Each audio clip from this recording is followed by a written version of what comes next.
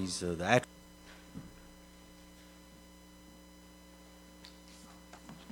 Make sure my mic is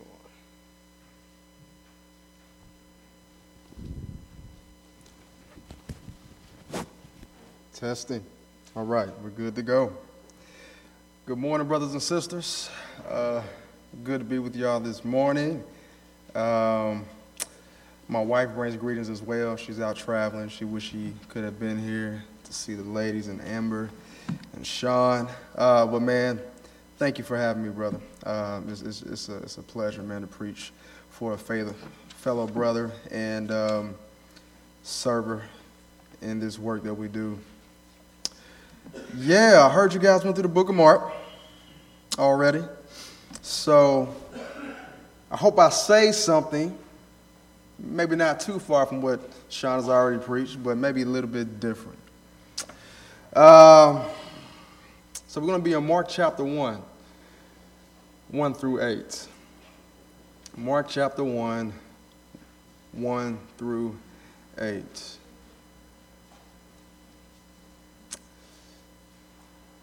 And I bring greetings to you from Mosaic Church, Lexington, where we are members there. And hopefully, man, I'll be able to bring Sean up. Would love to have you up, man. Man, I love this brother like dearly. Dearly, dearly, dearly. What you get with Sean, I think what you see is what you get. And my brother loves hard. He loves hard. He loves his family hard. He loves the church hard. I know it just by talking to him. Serves, trying to serve as faithfully as he can. So we pray for him daily as we do other fellow interns and other pastors as well. And so I think and I believe he's going to be a very, very good, loving, long-suffering pastor for this city. Not just the church, but for the city and otherwise. So continue to love, continue to pray, continue to come along and serve him as he serves you guys. Let's pray, and then we'll get into this word. Father, we thank you again for how you have graced us, God, with your mercy by allowing us to see the light of day this morning. For some did not wake up. Father, you gave us rest for some were not able to sleep. So, Father, we thank you for allowing us by your mercy to come and gather this morning, which many do not have the opportunity to do so because of persecution, whether in the country or outside of the country. And so, Father, we are so blessed. And we're so thankful that we have this freedom to do so. And I pray that we wouldn't take this time for granted. And so, Father, if it's in your will, and I'm sure it is, let your word fall on fertile soil this morning, that seeds would be planted, that seeds would be watered, Father, but we trust that you would give the increase and produce a harvest that we would apply to our lives and apply to the world. That we would be obedient, God, to do your will, and that is to make disciples of all the nations. And we thank you, Father, in your Son's name, Christ, we pray. Amen.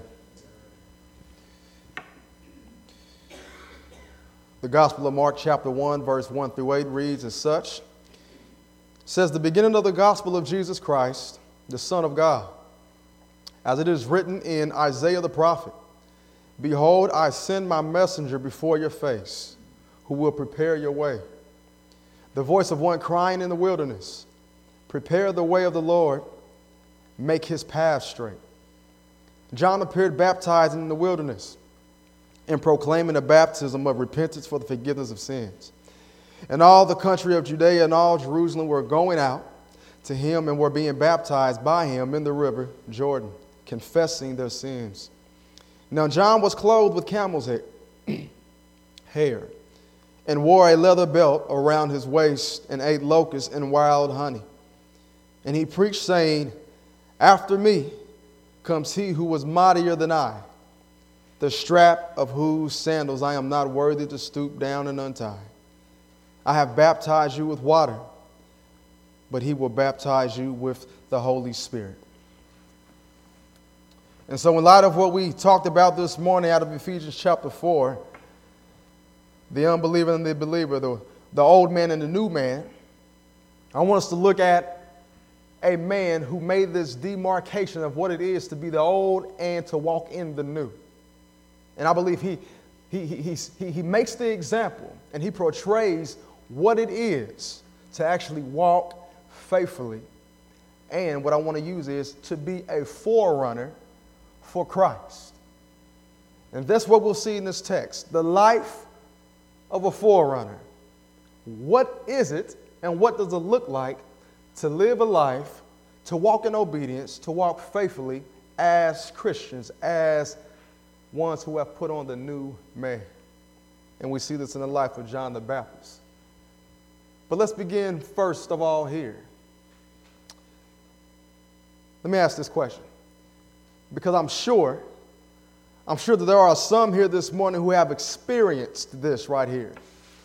Have you experienced in your lifetime a broken friendship or a tarnished communication with a close associate? Have you ever experienced that? In the beginning, you had trust, you had familiarity, you had genuineness, there was peace. You considered each other a brother and a sister for whom you would call on in times of adversity. And actually, Proverbs 17:17 does actually tell us that a friend loves at all times and that a brother is born for a time of adversity, right? So what a blessing it is to be able to call someone a friend. However, you were able to call this person a friend, but maybe something happened. Maybe something happened. Maybe this relationship became a source of division, and it was irreconcilable. Could it have been a lie that broke you two up? Could it have been gossip, an argument, selfishness, jealousy? Or maybe they were unreliable in a certain situation. Couldn't count on them any longer. Whatever it was, the two were not able to see eye to eye on an issue, and so you all decided to part ways. You decided that you weren't going to deal with the person anymore. And so has that ever happened to you? Ever before? And so what you end up doing is you just end up agreeing to disagree. And so you said, I'm going to let the Lord deal with this. Yeah, I've been there before myself. I've actually been the one who was a friend who got fed up and walked away. And I've actually been the friend who has caused folks to walk away from me. I've done it. But one person who was not exempt from this same experience was the Apostle Paul. On his first missionary journey in Acts chapter 13, verse 13, while traveling to Perga, one of Paul's traveling companions deserted him.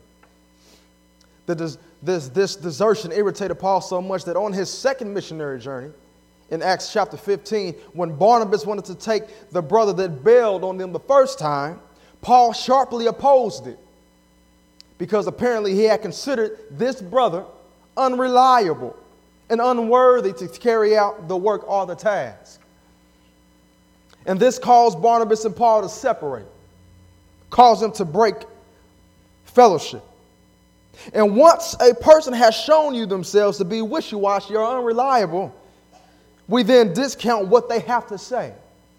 And we then discount some of their talents and their gifts. And we no longer consider them or consider their words valid. Am I right about that? Maybe not. Y'all can say amen. You can talk back to me. Maybe y'all been through it before. Or maybe you don't want to call yourselves out. I don't know. However, over time in Paul, there seemed to have been a change in the young man who deserted him.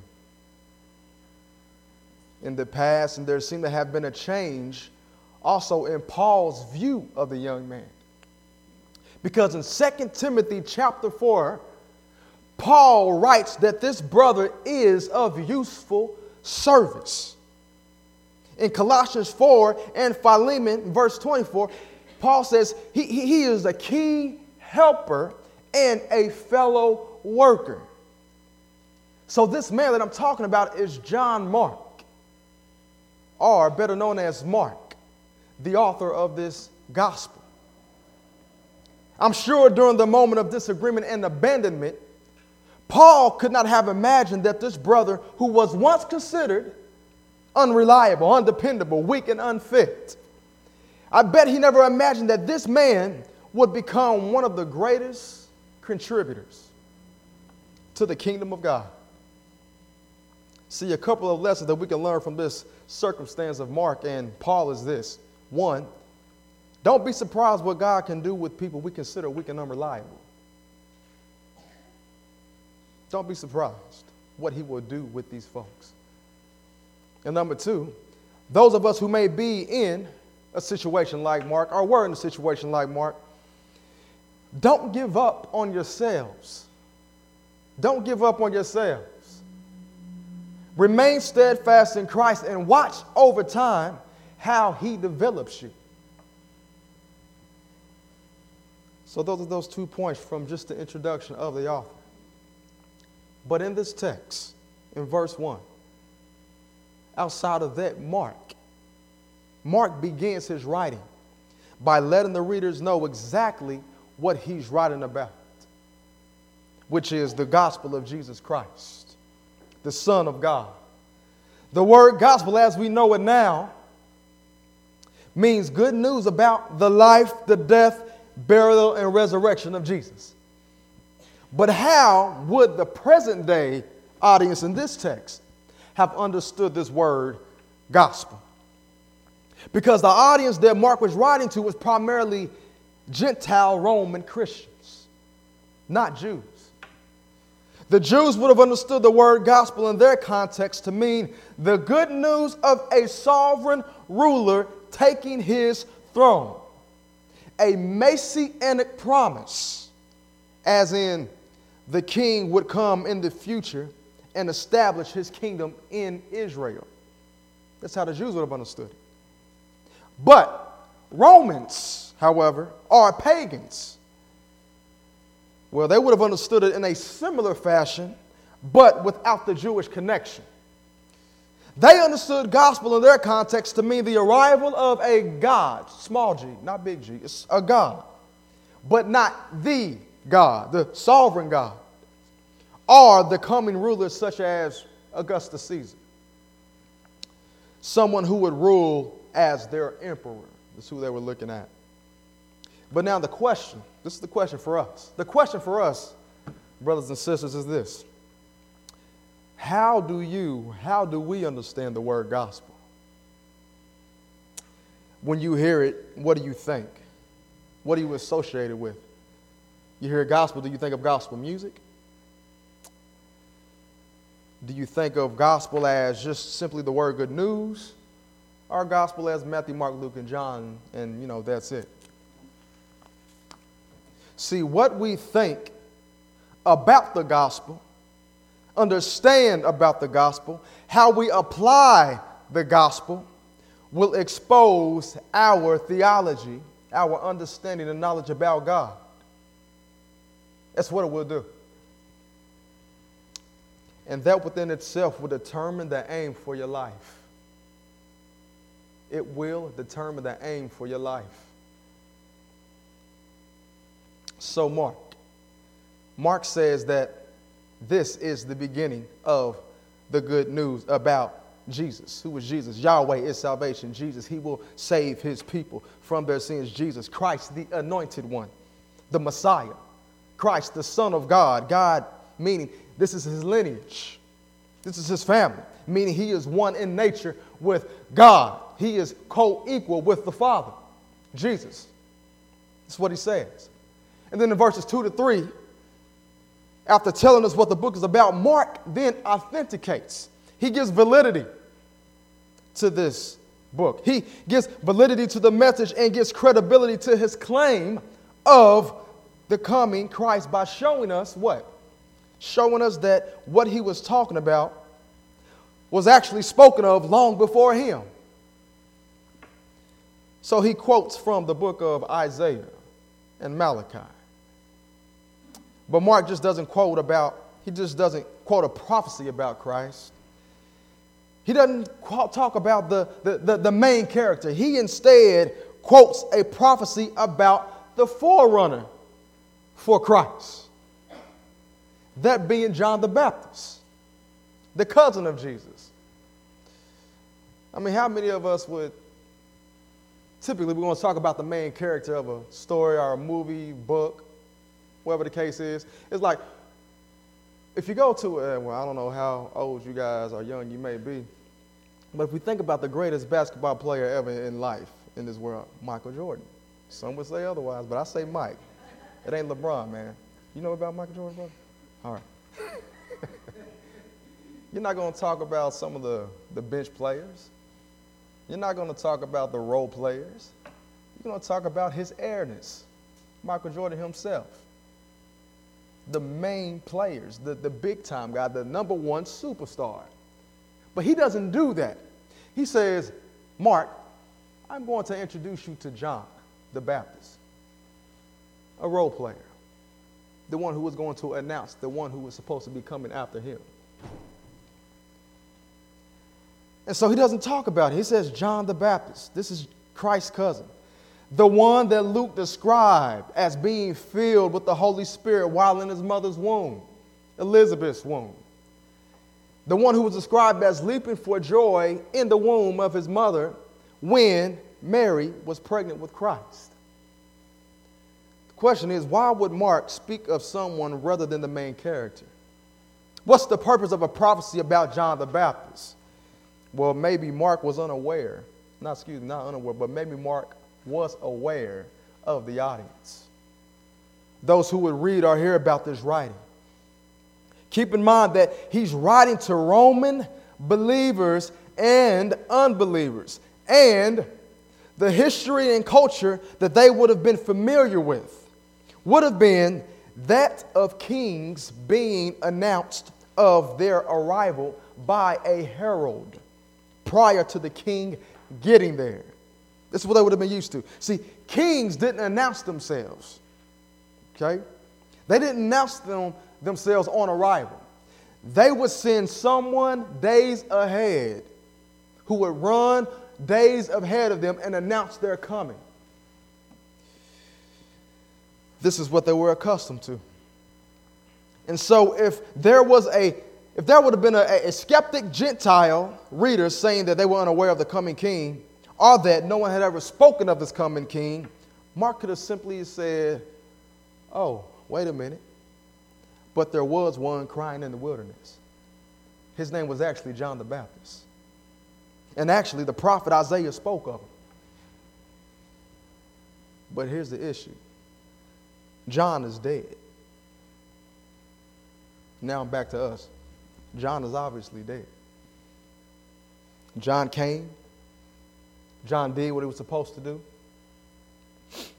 He was executed by King Herod. John is no more. So for us, because someone like John the Baptist is gone, here's the question. Does the message of John cease to exist? Is the message of John gone forever? Well, what I'm asking is, who was now the forerunner for Christ? Who was the forerunner for Christ?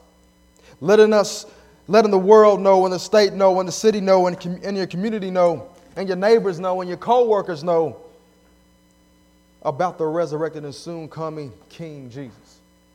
Who was that forerunner? It's us. That forerunner is us.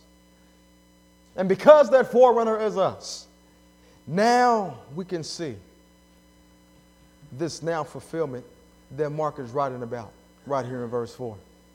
So we see the fulfillment of what that prophecy beginning in verse 4 says. John the Baptist appearing in the wilderness.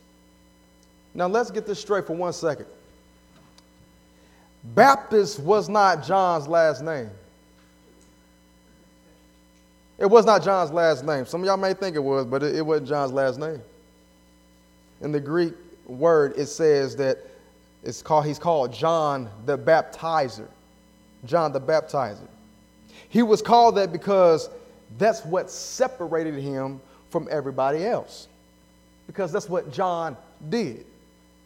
See, John was a very common name back then, just like it is now. So they would have added on attributes to a person's name, characteristics, or relatives to a person's first name to distinguish them from others. But since baptism, well, you could ask, since baptisms in what the community associated most with him, naturally that's what kind of stuck with John. But here's the question. If I could remove your last name, what would they call you? If I could remove your last name, add on some sort of adjective or some sort of description, what would the people of Decatur associate you with? How would they distinguish you? I'm not going to say anything. I'm going to let you ponder on that. But what would they call you? Would it be positive? Would it be negative? Would it be Christ-like, un-Christ-like? Godly, ungodly? What would that be if they could associate you with something? So I don't try to aim at nobody, but I don't try to miss anybody either. All right?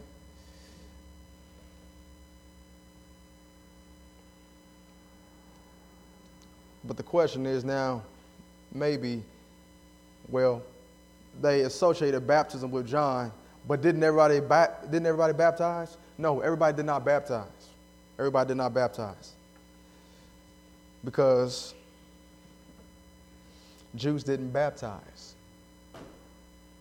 What they did was, see, there were no baptistries, there were no churches, there were no First Lord's Day baptisms. The only sort of baptisms that they did, that Jews did, was a symbolic event where they would baptize a Gentile into a Judaistic religion.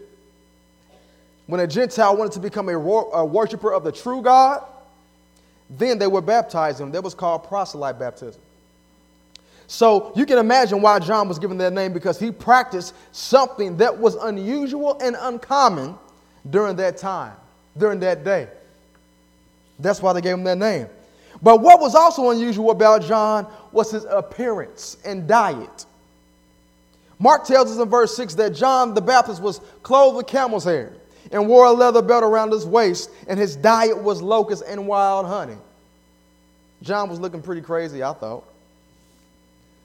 Because imagine, present day, if I see your pastor, if I see Sean walking down the street in a camel's hair robe, a leather belt, flip-flops, with some fried locust honey in his hand, or a locust and a jar of honey in his hand, more than likely I'm going to be a bit hesitant to approach Sean.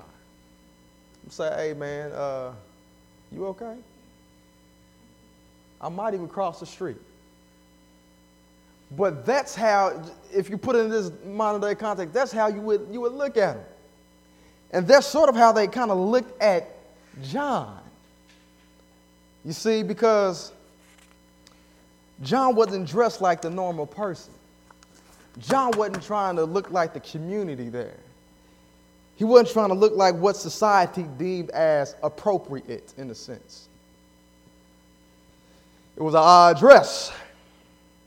But otherwise, Mark, he had to mention this for a purpose. It had to be a purpose.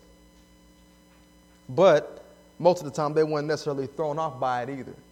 See, even though he dressed oddly and it was unusual, people of that time knew why he was dressed like that. This is why. His style would have reminded them of prophets of old. 2 Kings chapter 1 verse 8 tells us that the prophet Elijah the Tishbite dressed in a hairy garment with a leather girdle around his waist. And then Zechariah 13 talks about false prophets who desire to deceive by putting on hairy robes or garments.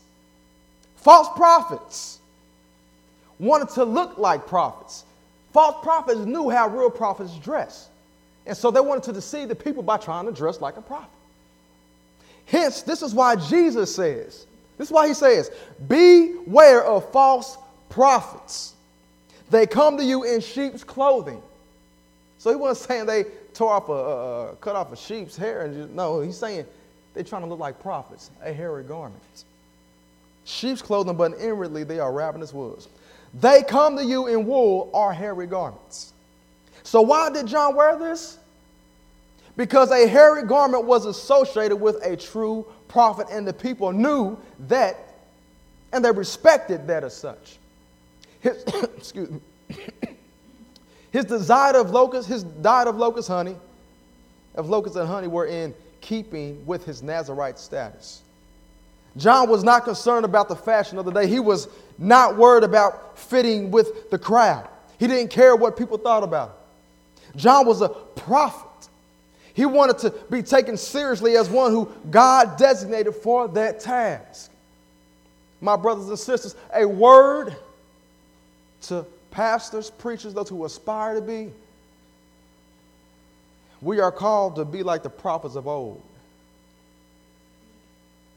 Not dressed like the prophets of old, but in keeping up with godliness, character, speaking the truth, faithfully, proclaiming the good news of Christ, being bold in that task, making a line of demarcation through our proclamation of the word. See, we're not called to be puppets. No. He calls us to be prophets. We don't dance to the beat of society's drum.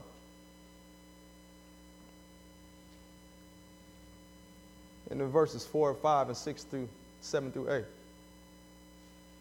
It's not just that John doesn't care to identify with the people based on his dress and his diet. That's not it. Don't just notice his dress and his diet, but notice what he was doing and where he was doing it. First, in verse 4, he was preaching a message. That's what he was doing, preaching a message, preaching a baptism of repentance of the forgiveness of sins. Remember, the job of a forerunner is to prepare the way, to lay the ground, or build a bridge for the one who is to follow and to prepare the people for his arrival. And what's the best way for them to prepare for this king?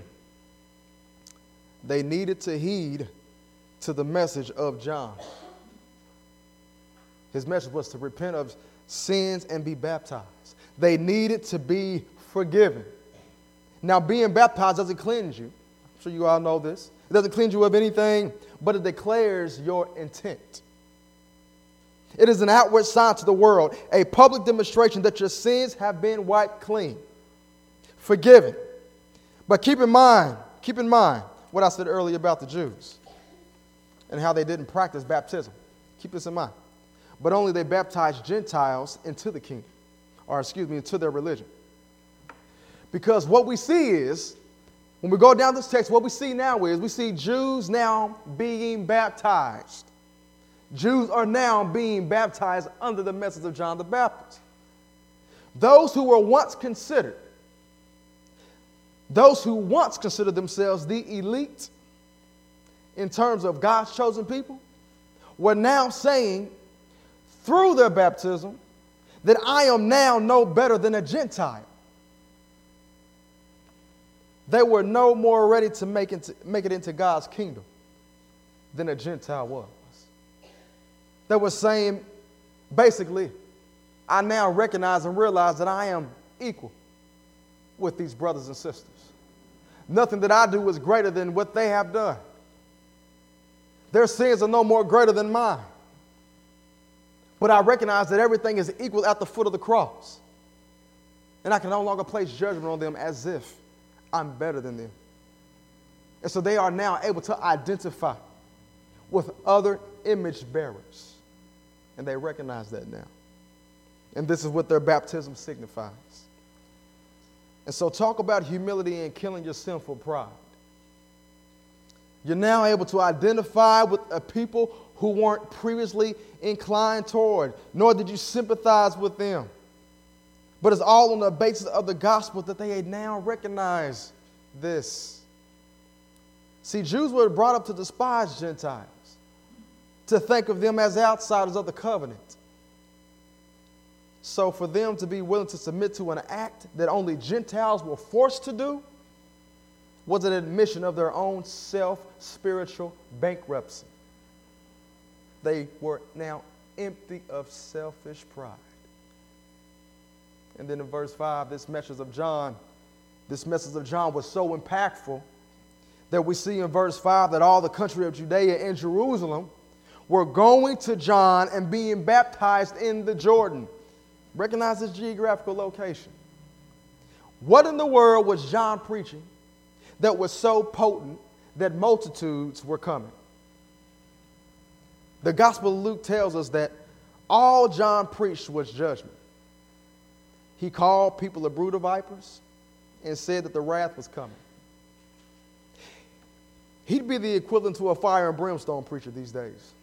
That's what John would have been called. He didn't tickle the ear of the hearers. He didn't come up with any cliches. He wasn't trying to make people shout, to jump up or nothing like that. He didn't tell them the harvest was coming, the word of faith and all that. He didn't say any of that stuff. No, John made it plain and clear. God is coming to judge his world soon with fire, and he's coming with a winnowing fork, separating the wheat from the chaff.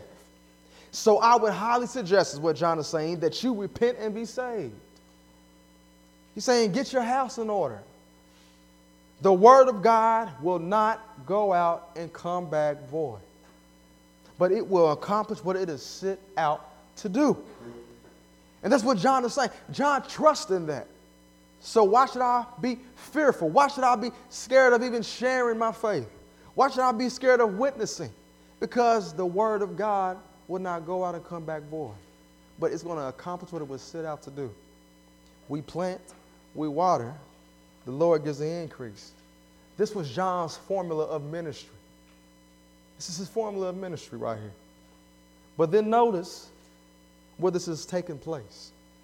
Back to verse 4. It takes place in the wilderness. You ever stop to wonder why these folks were leaving their homes to travel to the wilderness?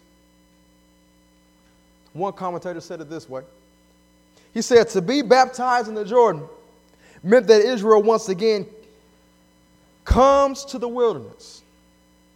The people are called to a second Exodus in preparation for a new covenant with God.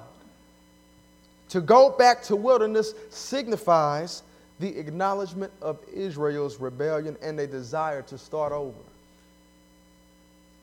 So, after John preaches this message, he now turns to a different subject matter. It's as if John was like, now, I've preached a lot of messages, and I've had many come to repentance through my own ministry. But there's this one brother who's coming, and he's a bad boy. Matter of fact, he's so bad, I'm not even worthy to untie the man's flip-flops, his sandals. Now, I use water when I baptize you all, which did nothing, but this man here, he's going to baptize you with something that's even greater than I had. This sums up John's ministry. This is the point of the forerunner. What John's doing, John points to Christ. This is what he's doing. He points others to Christ. This is the point of his ministry. He doesn't point to himself.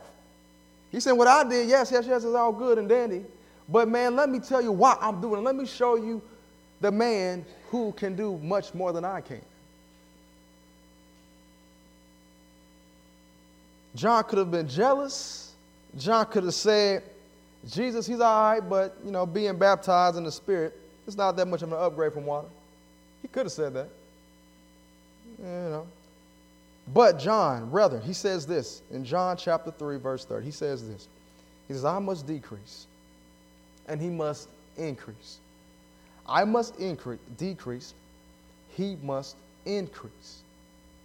Again, John is not worried about being identified as the man or the best preacher in town. He's not worried about having the best church. He's not worried about building this platform or trying to worry about having anybody know who he is.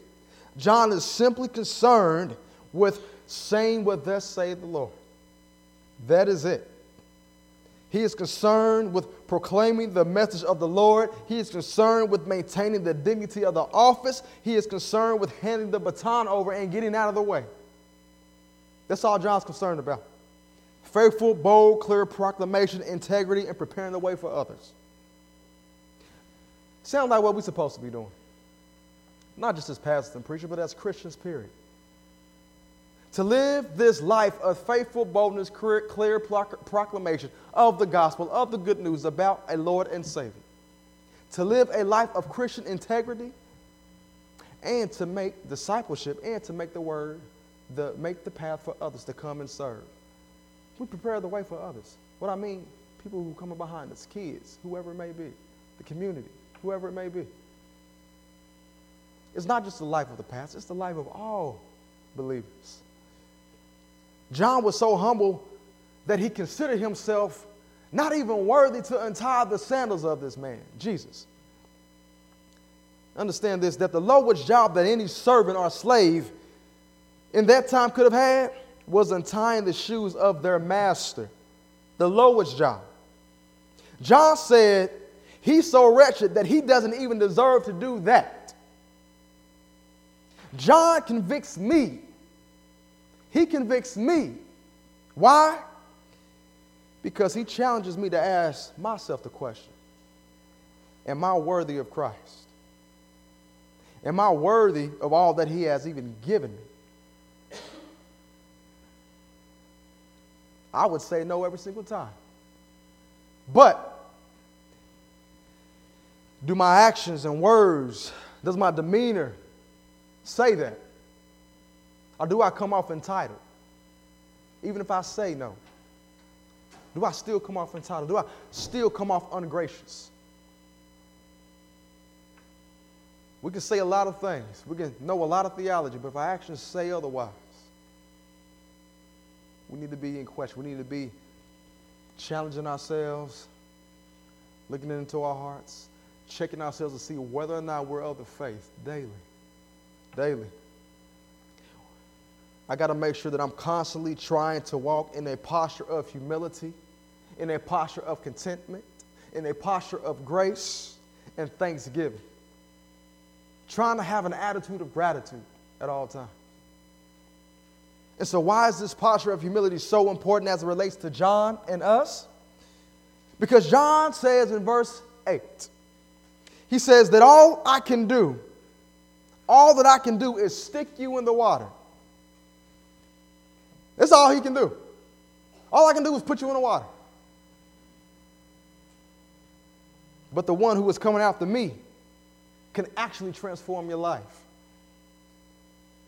So what Pastor DeMars can do, he can baptize you in water, but he himself has no power in and of himself to transform your heart or your mind and your life as a whole. But there is one who can. John tells us that is Jesus, the Christ. This speaks of soul-transforming work of the Holy Spirit, given only through the relationship with the King, Jesus Christ. Jesus will give you the Holy Spirit, and with the Holy Spirit comes salvation. With salvation comes sanctification, and with sanctification comes good works. But you can only partake of this King's glorious gift if you believe that out of the abundance of God's love that he sent his son Jesus to the earth to fulfill the law by living a completely sinless life, and that he willingly gave himself as a bloody sacrifice on the cross, that he paid the ransom for all sins since the fall of Adam, that he was buried in a borrowed man's tomb, and that on the third appointed morning that Christ got up from the grave, that he shattered the chains of death, and now he is establishing a new covenant of grace, and that he has ascended into the heavens, sitting at the right hand of the Father. And not only that, but he said he would send us a helper, the Holy Spirit, that John the Baptist spoke of, the helper to indwell us, to walk in all truth and godliness. But if you believe,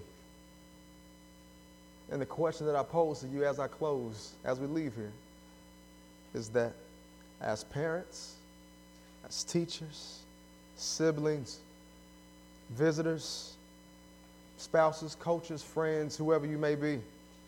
When you leave here today, do an examination and ask yourself, what kind of forerunner am I?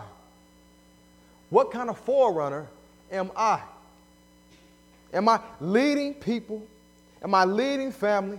Am I leading friends in such a way that they see a clear path to Christ? That they see a clear path to godliness? Or is it the opposite? Am I being a stumbling block? Pointing to a beautiful family is good. Pointing to accumulate degrees is good. Pointing to a nice job is good. Pointing to building wealth is good. Pointing to good health is good. But pointing to Christ, the giver of eternal life, is oh so much better. Let's pray. Father, we thank you for your word. And we thank you for the opportunity to hear your word. And all we ask now, Father, is that your Holy Spirit will make us doers of your word. In Christ's name we pray, amen.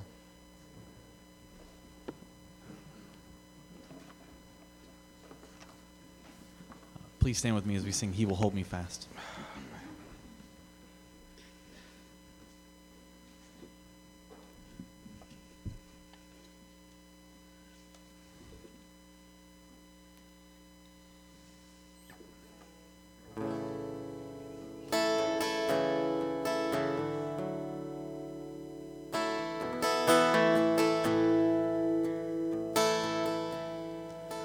When I fear my faith will fail, Christ will hold me fast.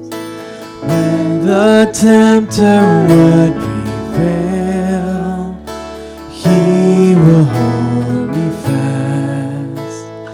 I could never keep my hold through life's fearful path. For my love is often cold, He will hold me fast.